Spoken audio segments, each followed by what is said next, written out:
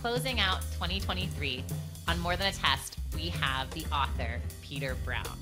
I opened this episode by thanking him for being here because he is a hero in my house. If you've read Creepy Carrots, You Will Be My Friend, or the Wild Robot series, you know Peter Brown, and more than likely he has changed your classroom, your home, possibly your life. And this conversation is no different. Peter Brown goes deep into how he became a children's book author, the things that he's working on, all of the process around the Wild Robot and the third book that came out this year. And then he even gets us a little bit deep and tells us the books that bring him to tears when he spends time with them as a reader. We are so lucky to have him here. Thank you so much for being with us here on More Than a Test in 2023. Here's Peter Brown. Hey, Peter, thanks for being here. Thanks so much for having me. So I want to talk about your books, but I have to tell you a story from this morning because I have 3-year-old twins in my house who, if you ask them what I do, they would say, Mommy takes meetings in her office. That's all they think I do. And they've really never shown any interest, except for today. I was pulling your books to put them in my office, and I was talking to my husband about you being here. And it was like my son picked it up. He's like, the Creepy Carrots guy is coming to our house?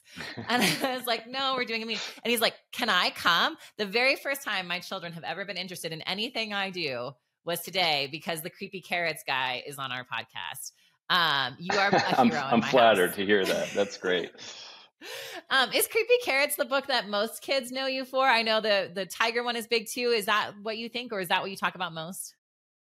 Well, at this point, the books I'm best known for is my Wild Robot series for slightly older readers, slightly older kids. But among my picture books, I would have to say the Creepy series is definitely my best known.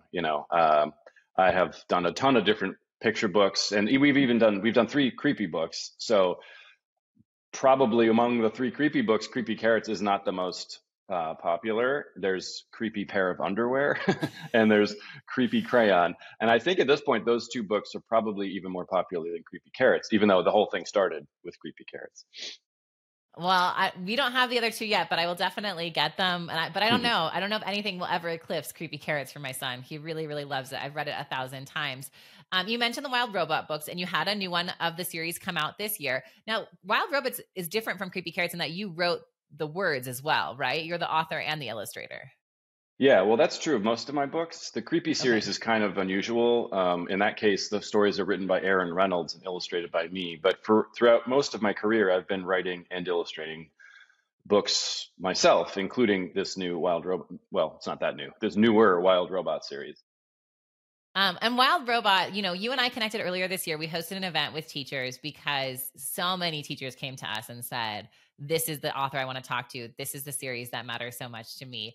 And when you read this book, even just like the introduction, I think, or your not the introduction, who you give the book to, I forget what that was called, but the dedication. The dedication. Thank you for helping me to like the oceans of the future. Like you can feel yourself. Is this like something you've wanted to do forever, to write this book? And is this just so much of you? Yeah. I mean, I don't know if I've wanted to write it forever, but as soon as I had the initial idea for a story about a robot learning to adapt and survive in the wilderness, I kind of knew there was a lot of really interesting subjects that I could explore with this character and this scenario. And I realized looking back that it involves all of my favorite things to think about and to talk about, nature and technology and relationships. I mean, that's it for me. I love all of those things sort of equally. And of course, storytelling and illustration and all that stuff. But it seems like kind of the perfect story series for me in particular, and when I first started writing the series, I wasn't sure if anybody would care. I thought maybe there was enough interesting stuff in there that other people would be pretty interested also, but you never know until you get it out there. So it's been really gratifying to see the response to these books. Okay, I feel like you just said something that's interesting to me and probably others. You said you're really passionate about nature and technology. And I would say most people would kind of be like, do those 2 things go together? Tell me about that. Why do you say those 2 things right after each other? Well, you wouldn't ordinarily connect those 2 things. And I think that's what makes these books interesting, is that it's really a series, a big story about finding connections between technology and the natural world. And technology in this story is kind of a stand-in for humanity and modernity and all these other things. But we're seeing it through the eyes of this robotic character who kind of represents us and represents civilization. And so it's just been fascinating to see the there's a pretty obvious differences, between technology and nature, but there's a lot of surprising similarities. The one that comes to mind first for me is like the idea of animal instincts. Animal instincts seem like this incredibly natural thing that most people can kind of wrap their heads around. It's like animals are born and they just know how to do certain things. They know to run from danger. They know how to like live in groups. They know to search for food and to avoid foods that maybe taste bad. Like there's all this stuff that's kind of built into basically every animal. And if you think about it, it's a little bit like animals actually are really predictable. They do certain things at certain times of the day or certain times of the year, and we can predict what they're going to do. And in a way, their behavior you might describe as slightly robotic.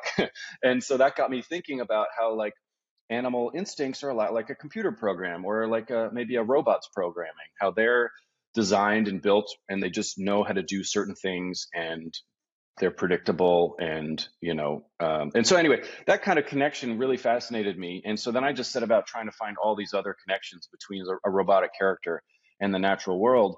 And it's just led to one interesting kind of discovery and discussion after another.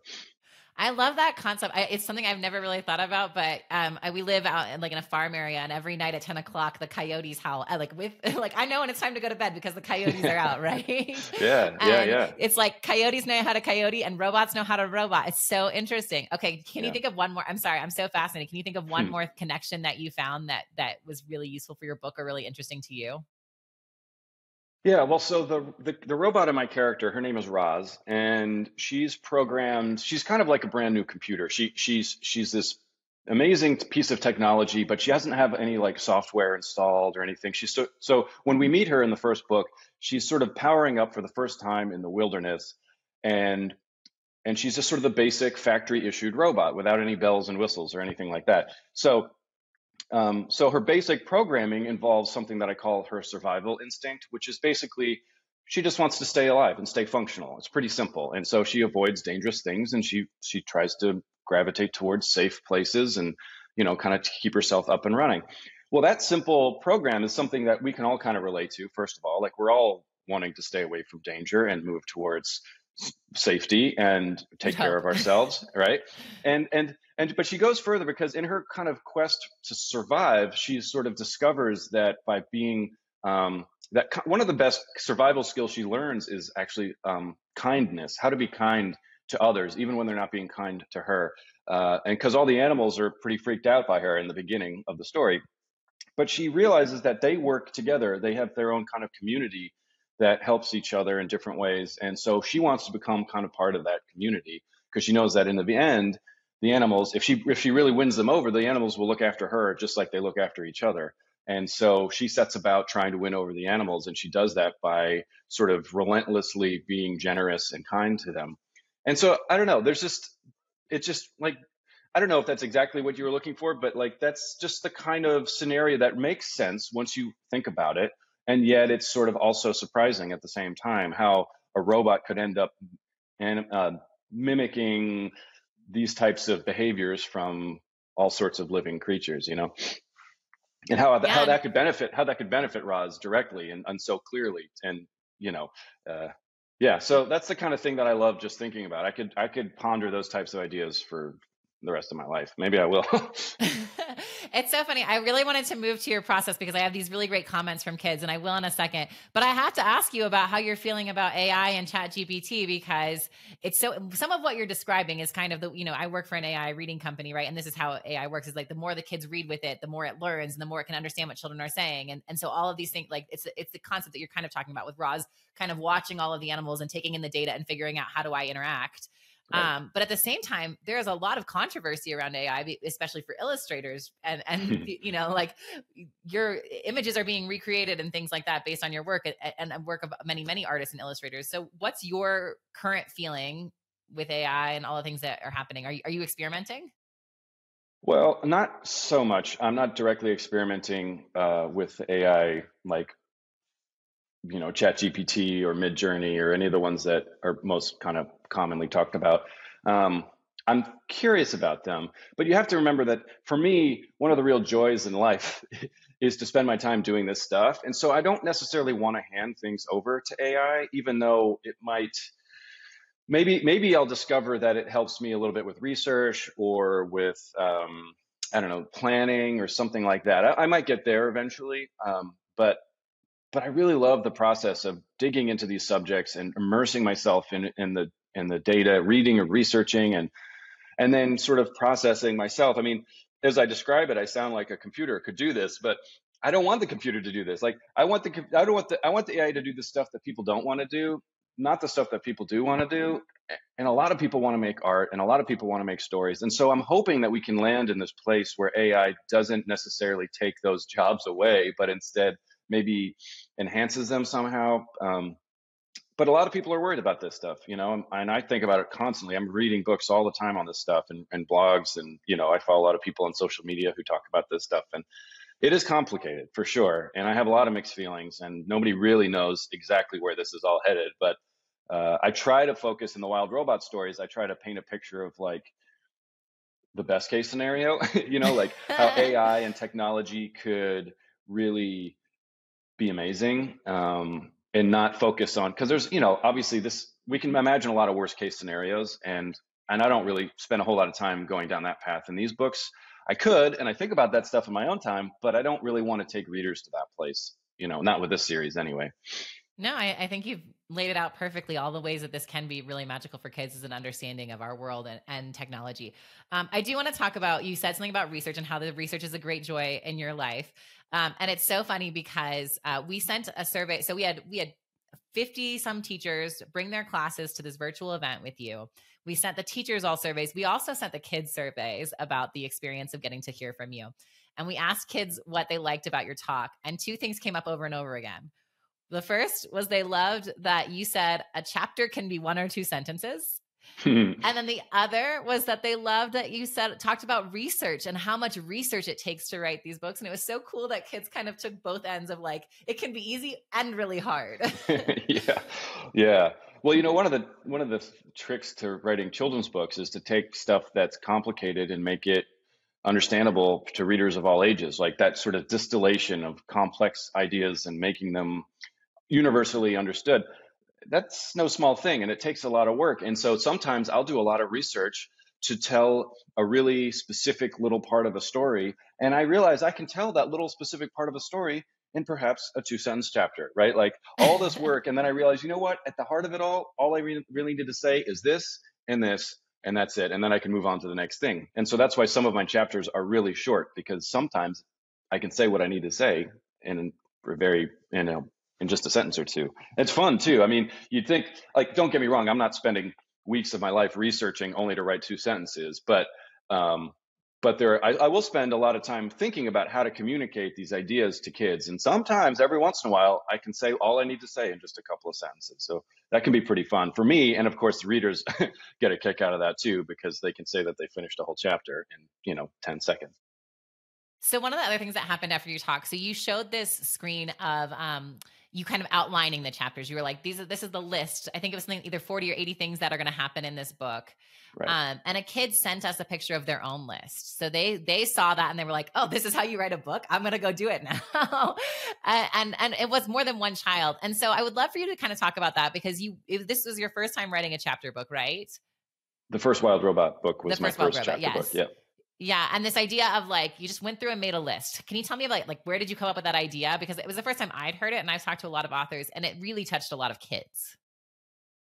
Well, the funny thing is, I studied illustration. I went to art school and studied illustration, and making picture books seemed doable. Seemed like I could become a professional children's picture book author and illustrator. But writing a novel for kids even felt like kind of out of my comfort zone. But I had this story that I had to write, the Wild Robot and the whole world and the whole series. So I just decided I was going to try to write a novel, but I'd never done it before. And I kept thinking, like, there's probably really good tricks and techniques that I would have learned had I studied writing in college or something like that. I mean, I took one or two creative writing classes, but nothing really serious. Not like my friends who have master's degrees in writing. Um, so anyway, so there I was. I had this idea I was really excited about, and I was trying to figure out how to write a novel while I was trying to bring this story to life, and it was pretty overwhelming. And so I just did what came naturally to me, which was to break a big story down into little bite-sized pieces so that rather than focusing on the whole big story and possibly being overwhelmed by it all, I could just focus on one little nugget of an idea at a time.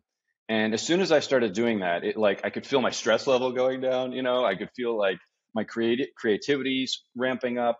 It just felt like I can forget all the other stuff. Yes, there's tricky things I'm going to have to figure out later, but I'm not going to worry about that now. Right now, I'm just going to worry about this one little scene, this one little chapter, and get it just right, and then I'll move on to the next one. And for me, this wouldn't work for everybody, but for me, that worked really well to kind of focus my attention on something small rather than the bigger, big story. And so, yeah, I think a lot of kids respond to that idea too, because they can feel overwhelmed when it comes to writing or anything. But I think writing in particular, writing a story or an essay or something can be overwhelming to some kids. So if they think about breaking it down into little bite-sized pieces, suddenly for a lot of them it doesn't seem as overwhelming either. And I love that. I love that they're able to shift their own thinking about writing. Yeah, it was really neat to get them back. I'll send you some if you want them. It was really neat to Sure. like on their own. We're like, where does this go? And look what I've done. It was really neat. Something else that came up. This is from the teachers. So a lot of the teachers that decided to come are teachers who don't get to have authors at their schools very often for two reasons. Either they're very rural, they're like out in the middle of nowhere, Colorado or Wyoming, and so like authors aren't doing the 8-hour drive from the airport. Or two, they're in urban settings and their schools just don't do that. And so it was interesting to see so many teachers in these very totally different settings kind of say, we are so lucky we got to meet Peter Brown. We are so excited. Like they already read the books and things like that. Is this an experience that you're having that your books resonate with kids everywhere? Well, I mean, I don't know if I'd say everywhere, but it sure seems like if kids read the books, I don't meet many people who don't like them. It seems like if kids actually pick it up and start reading it, they tend to get into it, and then they tend to finish it, and they tend to like it, and so that's really gratifying. And teachers too, it's been really fun to see how teachers have incorporated these books into their own curricula, and lesson plans. And I didn't set out to like the story. I didn't want it to be like an educational book for kids. In fact, that was the last thing I wanted to do. I wanted to take them on a journey with this interesting character. And yes, they're watching Roz learn, and through Roz, I guess the kids are learning kind of vicariously, which is cool and great. But I didn't set out to write an educational book, but it's turned out to really fit in with a lot of classrooms, a lot of teachers. In fact, I just learned a couple of weeks ago that the Australia Department of Education named it to part of their core curriculum. I don't know exactly what that means, but I do think it means a whole lot of Australian kids are going to be reading this book in school, in the school setting, which, of course, I'm thrilled about that. And so, you know, I actually forgot what your question was. I just started No, about how rambling. kids resonate. That so it sounds Yeah, like yeah. I think what you're saying is when kids get into it, they start reading it, they love it. But that a lot of this has been a teacher, and I think this was our experience too, a teacher-student connection, and that teachers are finding it and they're like, "Oh my God, I needed someone to talk to my kids about technology or about nature or hmm about being a friend." I mean, this concept of being persistently kind is hmm incredibly valuable for teachers and kids. And then when we get it in the hands of students, we're actually seeing the power because it resonates with them really quickly, I think. Yeah.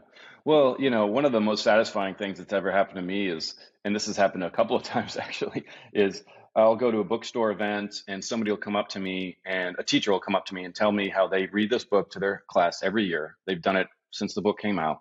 And every year when they finish the book, even though they've read it, 6 or 7 times now, they cry because the first book has kind of a sad ending. A lot of kids aren't used to a sad ending at the very end of a book.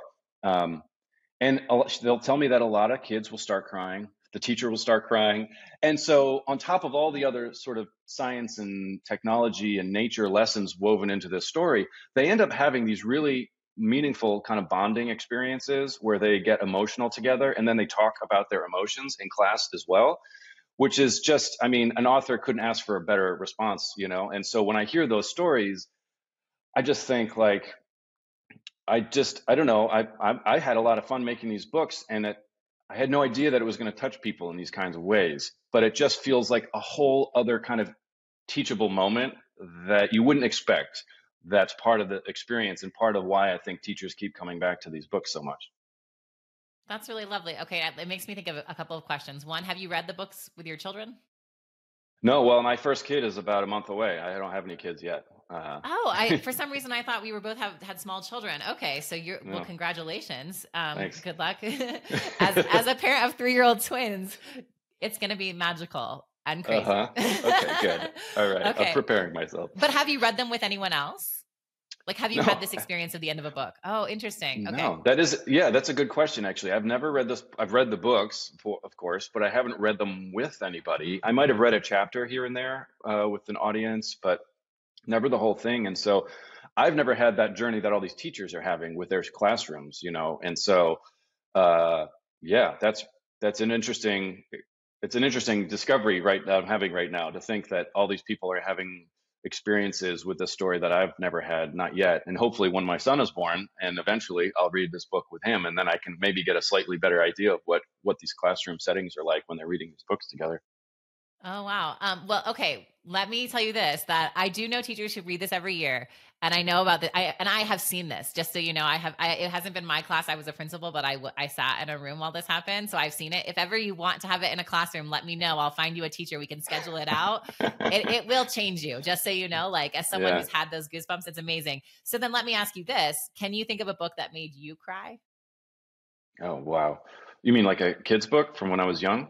Any book. I mean, we're talking about this experience that most children, this is for many children, this is one of those books that it's like the first time they cry with a Yeah. book. For me, it was Bridge to Terabithia was the first time I remember crying during a book. But I'm Yeah. curious, can you, Well, I think for generations that book was probably Charlotte's Web for people, you know. right?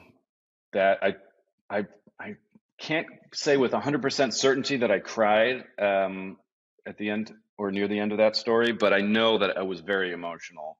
Um, I read a book when I was young also called Where the Red Fern Grows, which Oh, was the really popular dogs. back then. Do you remember that? Yeah. Yes. That's another tearjerker. So those are two that come to mind immediately. As an adult, you know, I read books all the time.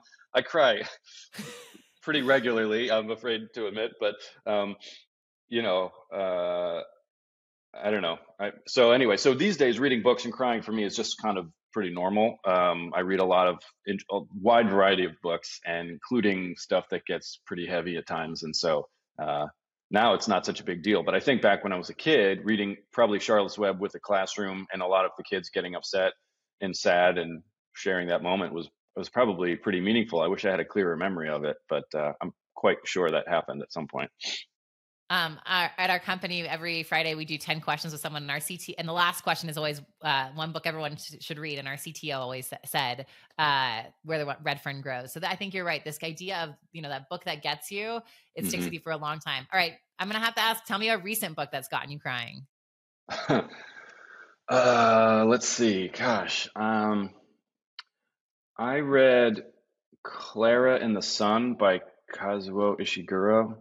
Um, he's written a bunch of books that have been turned into movies, Remains of the Day, and I don't know, I forget. There's a long list. I've read a few of them, but Clara in the Sun was really interesting because it's also about a robot main character, um, or a robot, yeah, one of the main characters, and this child who has this really emotional relationship with a robot kind of caretaker, and yeah, that one got me for sure. Uh, I remember my wife read it first and she was crying, and then she was like, "Here, you need to read this book after me." And so then I read it, and then I was crying a couple of days or weeks later. And so, you know, she and I are both kind of softies like that. But yeah, Oh. it's satisfying. That's Don't the call. thing is whenever I'm reading a book and I start crying, I feel good in a weird way. It feels like, oh, how lucky am I to be having this sort of experience? Here I am, probably maybe by myself, sitting in a chair, thousands of miles away from the author who wrote this thing years ago, and through the power of words, here I am feeling emotions, possibly tearing up. It's just like it seems impossible, and yet, obviously that's the magic of stories and books, and yeah, so I love that experience. I do too. I didn't know we were going here today, but I think this has been really lovely. And I wouldn't say it's softies. I think that there's something absolutely beautiful about being released to a book and willing to like take those characters in and cry for them. So I'm with you. And I haven't read Claire and the Sun, but I'm going to. And luckily I'm getting ready for a holiday break. So it's a good time for it. So thank you for that. Yeah. I'll try to move us in a different direction before the two of us are in tears. Because I want to talk a little bit about you, because you are, like I said, a hero in my house and to so many students and teachers. And you have, I was trying to write the list and I ran out of space on this little pad that I have of all the awards you've won. You've been Illustrator of the Year more than once. You have a Caldecott Honor, E.B. White Awards, Irma Black Awards, Golden. Do you have an award that is your favorite, or a moment of getting an award that really sticks with you? Oh boy. Yeah. I mean, every award is amazing and crazy. It's sort of like, I don't know. You try not to think about that stuff. Once you start this career, you realize that there's all these awards and you try not to worry about it. And maybe someday you'll get lucky and get one. And I've been lucky and I've gotten a few. Um, I More mean, than I'd a have to few. say the Caldecott Honor was probably the most special. It's a big award, and it was not one I was expecting. Like, there's this thing called Caldecott buzz, which is when it's sort of almost award season. People start talking in the like book world. People start buzzing about which books they think are going to win the award, just like with the Oscars or whatever. Um, and there was no Caldecott buzz for Creepy Carrots at all. It was like I was happy with the book, but I wasn't thinking about awards for Creepy Carrots, a silly sort of film noir book for kids. Um, and then the phone rang one morning, and it was a bunch of like giggling librarians on the other end, and they told me that Creepy Carrots had won a Caldecott honor, and I was shocked. I think my first response to them was like, "Are you sure?" I'm pretty sure that's what I said. I said, "Are you sure?" I'm talking to the committee of librarians who made the decision, and I'm asking them if they're sure they want to give it to me. Um, and it was so that was really fun and silly, and of course, I was thrilled and confused, but grateful. So yeah, but they're all great. I won a book award called the Horn Book, which is given out by a journal called the Horn Book, um, and it's kind of part of the Boston Globe, and it's another big award in kids' books. And I won that for a book called Mr. Tiger Goes Wild, which is a picture book that I wrote and illustrated myself, which means a lot to me. I really love that story, and I was so excited to see it uh, get some accolades. It was really great. That's awesome. That's great. I agree with the librarians on Creepy Carrots. The page, as again, I read a lot of children's with my kids. The page where the carrots celebrate, I think, has got to be one of the greatest images in children's books. So for Oh me, man. I'm right there with them, and I wish I could have been a part of the Caldecott buzz. That's really amazing.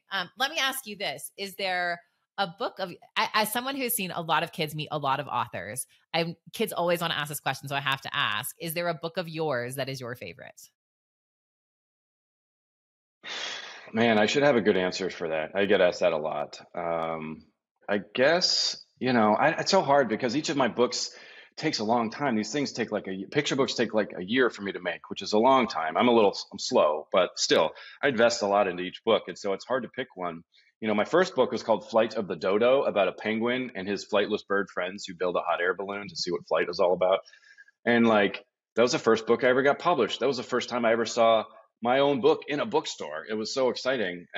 So that has a really special place in my heart. But, The Wild Robot was my first novel. I don't know. I guess if I had to really choose just one, it would be The Wild Robot.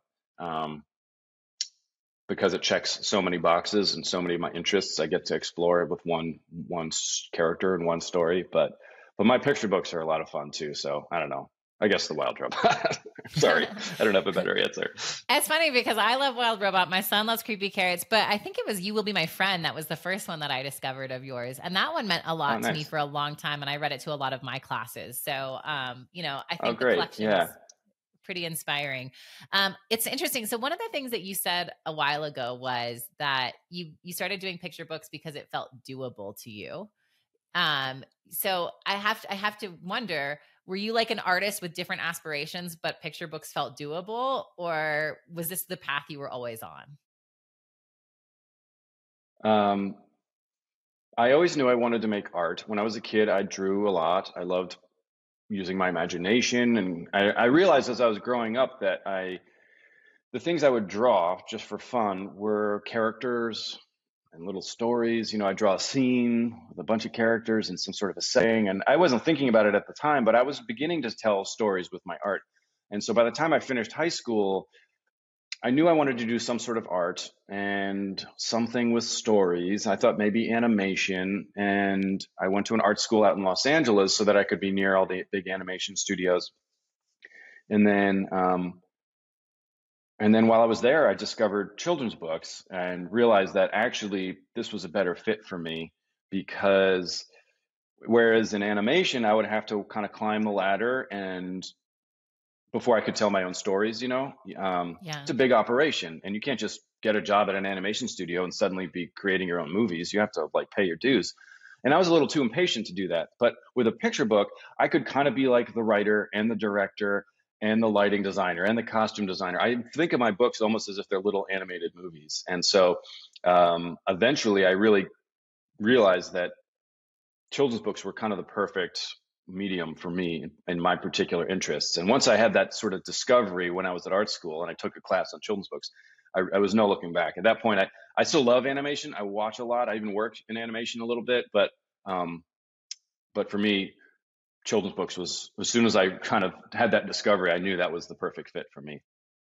It's so interesting you say this. I just read an article about a woman who worked on Wish, that she's somewhere like in the production of Wish, and like the years that she spent, first of all, just trying to get into Disney. And then second of all, climbing the ladder and just how hard it is. So everything you're saying sounds really true to at least her experience. Let me ask you this. If do you have any hopes for the future to possibly do animation or create a movie, or do you think children's books for life? Well, I don't know. I love movies. I mean, my wife, excuse me, my wife used to work a little bit in the movie business too, and we just watch a lot of movies together. We think about them a lot, and these days there's a lot of great TV series and streaming series too, of course. So I wouldn't rule it out for sure. In a lot of cases, it's out of my control. Excuse me. In a lot of cases, it's out of my control. I need a studio to basically decide that they want to make a movie based on my book. That's how it usually happens. And it just so happens that The Wild Robot is being turned into a movie by DreamWorks. So that's going to happen. That'll probably be out next year, although they haven't actually announced the release date yet. So that's been going on for a couple of years now, which has been really exciting for me to see kind of come full circle and see something I created now being turned into an animated movie is obviously very exciting, but I'm not super It's involved. I'm not like writing it. I'm not directing it. I'm not producing it or any of that stuff. I'm sort of consulting a little bit on the side, but that's about the extent of it.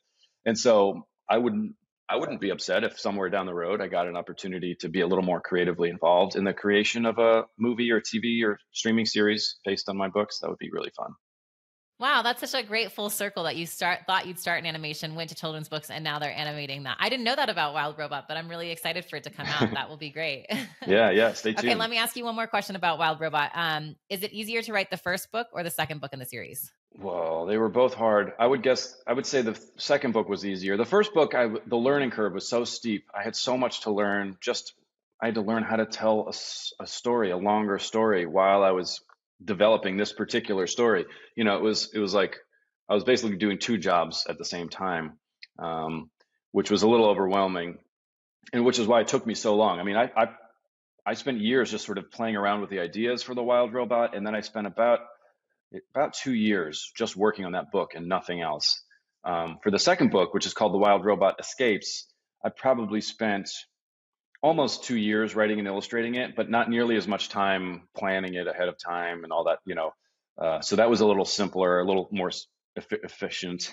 And then the third book, The Wild Robot Protects, took a little bit less time. I probably spent a year and a half or, year and two-thirds on the third book. So I'm slowly getting faster at this, but I don't know how some people do it. Some people crank out beautiful novels every year, and it's just amazing to me.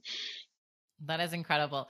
Let me ask you about your process. I mean, you make it sound like you keep saying how hard it is, right? Which I love, and I think is really something meaningful to a lot of students and teachers. But I would bet that that means that there are a lot of things that have kind of ended up in the garbage can, or at least somewhere else. Do you have an idea or something that you haven't like fully realized yet that you still think about all the time? Yes. I mean, I have books, entire books that haven't come into being, and I think about sometimes I have scenes that didn't make it into the finished book. Like, for example, in the second Wild Robot book, The Wild Robot Escapes, we see Roz kind of dealing with civilization. And I had this idea for a scene where Roz would be, she's kind of sneaking through towns and cities at a certain point. And I had this scene where I thought it'd be really interesting if she were to find herself in a zoo at night talking with the animals. Because in the first book, she learns how to speak with animals. And that's one of her, I mean, she doesn't really have superpowers, but that's as close as she gets, is that being able to communicate with animals. By observing, she learned how to, she kind of decoded the animal language in the first book. So in the second book, she knows how to speak with animals. So she's speaking with farm animals and she's speaking with pets secretly because she doesn't want the humans to know that she has this ability because she worries they'd be upset about that. Anyway, I had this scene about this robot, Roz, in a zoo talking to zoo animals because I don't know about you, but I love the zoo, but I have a lot of mixed feelings. You know, like when I go to a Right. zoo, I'm so glad that there are professionals who are devoting their lives to caring for these animals and to conservation efforts and all that stuff and to research. But I'm not convinced all the animals really want to be there, and so it's kind of hard, right? I usually walk through a zoo with a very mixed sense of feelings. There's happy feelings and there's sad feelings and there's everything in between. And so I had this scene where Roz could talk to animals and the zoo animals and have all the conversations with them that I wish I could have in real life, you know? And so I wrote this whole scene. I love this scene. And she was talking to elephants and chimpanzees, and she was talking to, animals from all around the world and hearing their life stories and getting a sense of how they ended up there. And some of them were born there and didn't know anything else, of course. Um, and it was just so fascinating me to think about these animals' points of view and their life stories. And I loved that scene, but it just didn't fit with the rest of the story, The Wild Robot Escapes. And so I had to cut the whole thing, which is such a bummer, man. First of all, I spent a lot of work on it. And so that was weeks of my life out the door. But also, it just felt like a magical scene. And I wanted to make it work, but it just didn't work. And, sometimes this is one of the lessons I talk to kids about. Sometimes you have to make really tough decisions where you have to get rid of stuff that you love. You might write a whole scene that you love and it just doesn't work, and you got to just do the right thing and get rid of it and know when it's time to call it quits. And that was a tough one for me. Yeah, that sounds. First of all, I want to read it, and second of all, that does sound tough. And I do think hard decisions is one of those things that you learn in life that they stick on you and with you forever. All right, I've got a couple questions from kids that I want to ask before we get you out of here. One is, if you weren't an author, what would you do with your life? Oh boy. When I was in high school applying to colleges, I wanted to go to art school, and I got into a good art school, so I went to a good art school, and that was great. But I had a backup plan because I wasn't convinced I was going to get into art school. The other thing I really loved was watching nature documentaries, like David Attenborough movies about where these people go into, you know, the wildest places in the world with a camera, and they do research and they're observing. And I thought, it would be pretty cool to be some sort of a naturalist or some sort of a zoologist or biologist where I could go into those places and because I spent so many hours watching those specials on TV. I was like, I would love to go to those places in real life. Um, it's a good thing I got into art school because it turns out that I sunburn really easily, and mosquitoes love me. I don't think I would have survived some of those locations. I probably would have gotten malaria or some other, mosquito-borne illness and never made it out of there. So it all worked out for the best. There you go. All right, two more questions from kids. If have any of your books been rejected, and if so, what did you do? Yeah, definitely. I mean, in the beginning of my career, all my books were rejected. I submitted 3 or 4 stories that had what I call polite rejections. The editor would explain to me that I show a lot of promise. They would say things like, "Oh, you're very talented, but this isn't the right story for us. Here's we don't feel like is working, and please, keep us in mind when you submit new projects," and stuff like that. So they gave me a little something to work with, and I would try to revise my stories, but more often than not, I would just try something altogether new. And these days I do a lot of revising and editing, but in the beginning of my career, it was a little bit more like throwing spaghetti against the wall to see what stuck. And I just started throwing ideas out there and throwing these ideas at publishers, and eventually I got them published. But it took a long time and it was hard and it was demoralizing. And there were times when I thought I was never going to get published, but I just kept going. And eventually I got my first book deal. Man, my life would not be complete without creepy carrots and wild robots. So I'm so glad. Oh, Okay, thanks. and then the best advice you have for a kid who wants to be an author or illustrator? Um, read books, read a lot of books. I learned so much about who I want to be as an author and an illustrator by reading books and looking at other people's work. I write really short chapters. Some authors write really long chapters. I always tell kids, like, you might prefer one over the other. Think about that for a minute. Why is it that you like a short chapter? Why is it that some authors write long chapters? What kind of author would you want to be? Would you want to be in the between? Maybe you want to write medium length chapters. Anyway, that's just an example of the way that you can start thinking for yourself based on what you're reading. That can lead you to start asking yourself questions about the kind of author you want to be. And that's just one example. There's countless examples. I mean, everything from the word selection and whether you write rhyming or not, you go down the list. But whenever I'm stuck, I read books. It gets my creativity going again, and I end up learning something a little bit more about who I want to be as an author and an illustrator in the process. So that's my best advice. I think Read. the line I'm going to take from this podcast is whenever I get stuck, I read books. Like that's going to be the mantra that I walk away from, which is really great. Thank you for that. All right. Well, we Sure. have 5 questions that we ask every guest. And so we're going to ask them of you. And just so you know, we host to everyone from superintendents to ed tech entrepreneurs to authors, everybody, anyone remotely reading related. And so just that's the kind of field you're in. And so these are the only questions that everyone gets. And the first Okay. one is the podcast is called More Than a Test. But everybody who hears that thinks that means something different. So when you heard more than a test, what did that mean to you?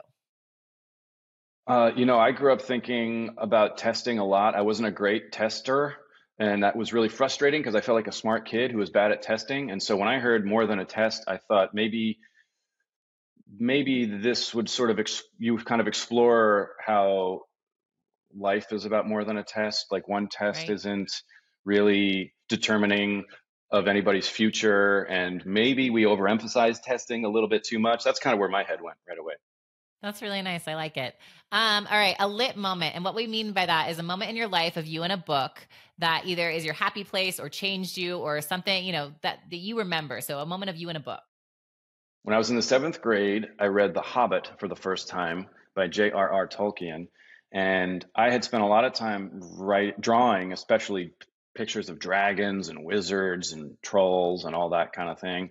Um, but I never thought it could be taken so seriously in like a work of literature. And then I read The Hobbit, which was like this incredible story written with such beautiful language.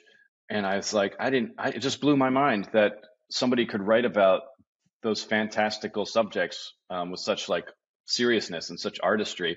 And I remember that really blew my mind and made me want to read more books like that. Of course, I went on to read the Lord of the Rings series and looking for other examples of really beautifully written fantasy and then eventually science fiction. So The Hobbit was a real turning point for me and opened my eyes to what books could be for sure. That's awesome. A piece of technology you love. Boy, my Wacom tablet. I use this tablet for drawing when I do some of my illustrations are done by hand, and a lot of time I'll do my sketching right in my computer using a tablet and a pen tool, and I couldn't live without it. So yeah. Oh, that's awesome. The best advice you've ever been given? Oh boy, best advice It I've can just ever be good been. advice. Yeah. Okay. Good advice. I'm really drawing a blank. So my art teacher in high school told me to follow my interests because I was wavering on whether to apply to art school or not. I didn't think I was good enough. And he told me that if I love art, I have to apply to art school because you have to follow your heart. You have to do the things that make you happy to be a better person and help the rest of the world. And so I thought, looking back, I didn't know, it sounded a little cheesy, but looking back, I think he was totally right. That's awesome. And a book you think everyone should read? Well, for adults, maybe Sapiens. I I love that forget book. the name of the author. It's a little bit complicated, but it's an incredible book about kind of the history of the world and the history of civilization and the history of sapiens, humanity, basically. And boy, does it go into detail, and it is riveting. I mean, it's long and it's dense, but if you have the patience, you're going to learn so much stuff and learn and think about so many new ideas that I could not recommend it highly enough. Awesome. Well, thank you so much for being here. Thank you for spending time with us today. Congratulations on your son and his arrival in about a month. I can't believe you made time for us. You're in the middle of a house remodel, released a book in September, and you have a dog and a new baby coming in a month. You are absolutely amazing. Thanks for spending time with us today. Oh, it's been a lot of fun. Thank you for having me. Thanks for joining us on the More Than a Test podcast. If you found this conversation valuable, subscribe to our YouTube channel and find us on your favorite podcast platform. At Amira Learning, we believe every child deserves a chance to become a reader, and we're excited to be part of this conversation. See you next week, and thanks for joining.